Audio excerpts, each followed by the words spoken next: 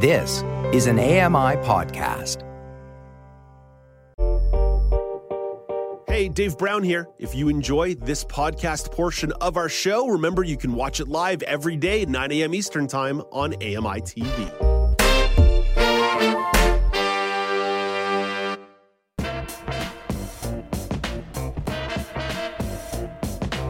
Welcome back to Now with Dave Brown on AMI. I'm Alex Smythe in for Dave. Montreal is commemorating the 33rd anniversary of Black History Month this year. During the month of February, special programming will be put on by the Roundtable on Black History Month. The nonprofit organization promotes activities highlighting both the history and contemporary situation of Black communities in Quebec. Fimo Mitchell is a spokesperson for the organization and has all the details. Fimo is also one of the 12 laureates being celebrated in this year's program. Hello, Fimo. How are you doing today? I am well. Thank you for having me. Well, thank you for making time for us. So, as part of this year's programming in Montreal, the theme is Many Stories, One History. What narratives and perspective are being highlighted? I think the biggest narrative is that we as a community, there's many perhaps communities within the Black community. So we're not a monolith. We have many different languages.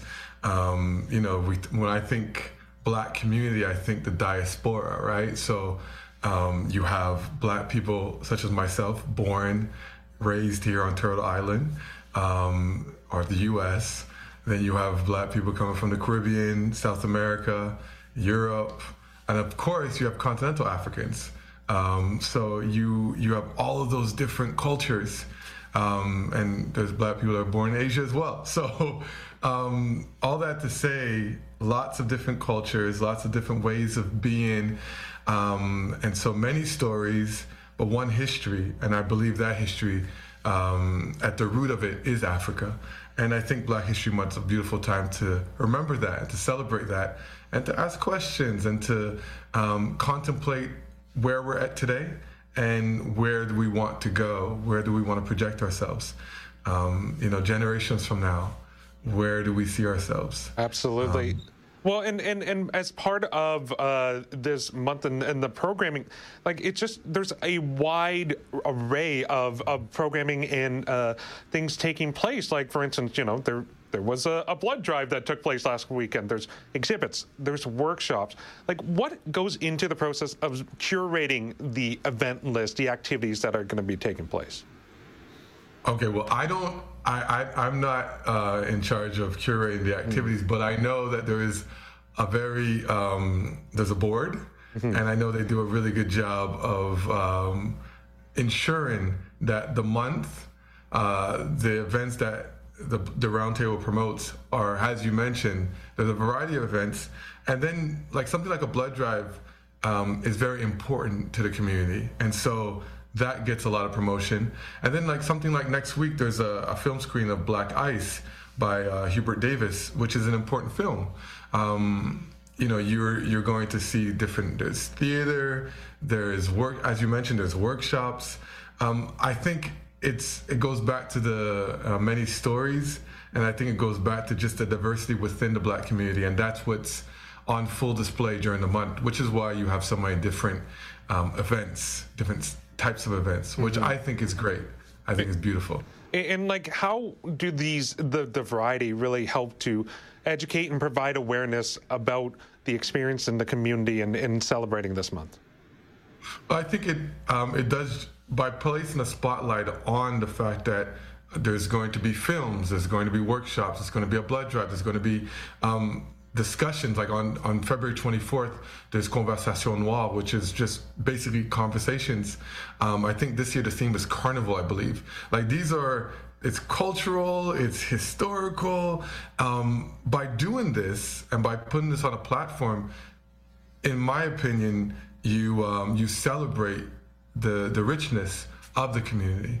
And for those that are part of the community, it's a time for us to be like, okay, wow, this is great, and to learn. And for those outside of the community, it's a time to also learn and ask questions and do some research as well. I mean, we live in a time of Google or whatever search engine one chooses to use. you can do a lot of research and look at the history of blacks in Canada, for example. Sometimes when we think about Black history, we automatically think about Black Americans, which is fine, but we have a lot of Black Canadian history as well that needs to be learned, that needs to be shared, that needs to be talked about in schools. We're not there yet. Hopefully we'll get there. As I mentioned off the top, you are one of the 12 laureates being celebrated, and it's part of the work you've done with When the Village Meditates. What impact has your organization made in Montreal and within the community? Well, I think, I hope impact is coming together, being in community as a mental health solution, where we can heal and thrive together. Black people, other racialized people, and those that aren't racialized are marginalized. Creating spaces where healing and thriving is possible, and where community is celebrated. And community is often used now by it's been co-opted by companies and corporations to try to sell merchandise a lot of times. But I think it's important to really reiterate community as this sense of people that feel that they belong together and actually care for each other, like a genuine care for each other. We live in an era of such loneliness, and there's so much talk about mental health crisis. Well, I think community is a great, great solution to this. And so hopefully the impact is we've been able to create community and people feel heard, they feel seen, they feel valued when they're within the village. And one thing too that is always important to me, it's the celebration of Black history, of Black culture. It extends beyond just February. Yes. The work is done all year round. The emphasis should be all year round. In terms of the roundtable itself, what is some of the work and impact that they are doing to make sure that the community is feeling the support, the awareness, and building those deeper connections all year round?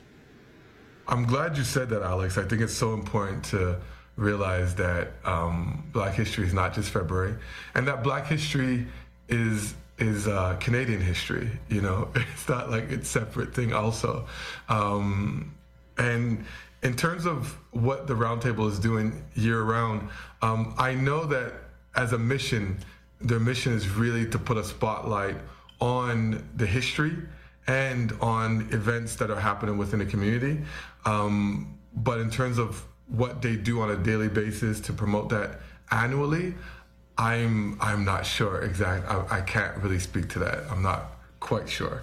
But I know that's the mission, and whatever I can do to make that happen, I will definitely do so.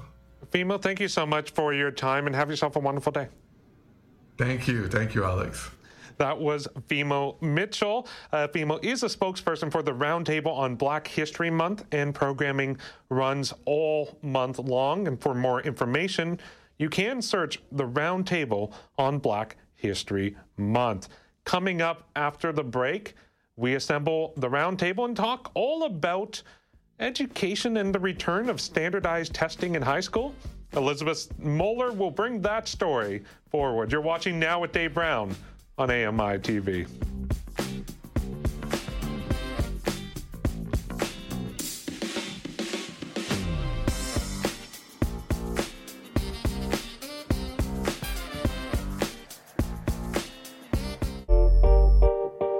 Hey, Dave Brown here. If you enjoy this podcast portion of our show, remember you can watch it live every day at 9 a.m. Eastern Time on AMI TV. Hi, I'm Red Sail, inviting you to download the latest episode of My Life in Books, where internationally acclaimed authors discuss their lives, their work, and 3 books that have resonated with them. That's My Life in Books, available wherever you get your AMI podcasts.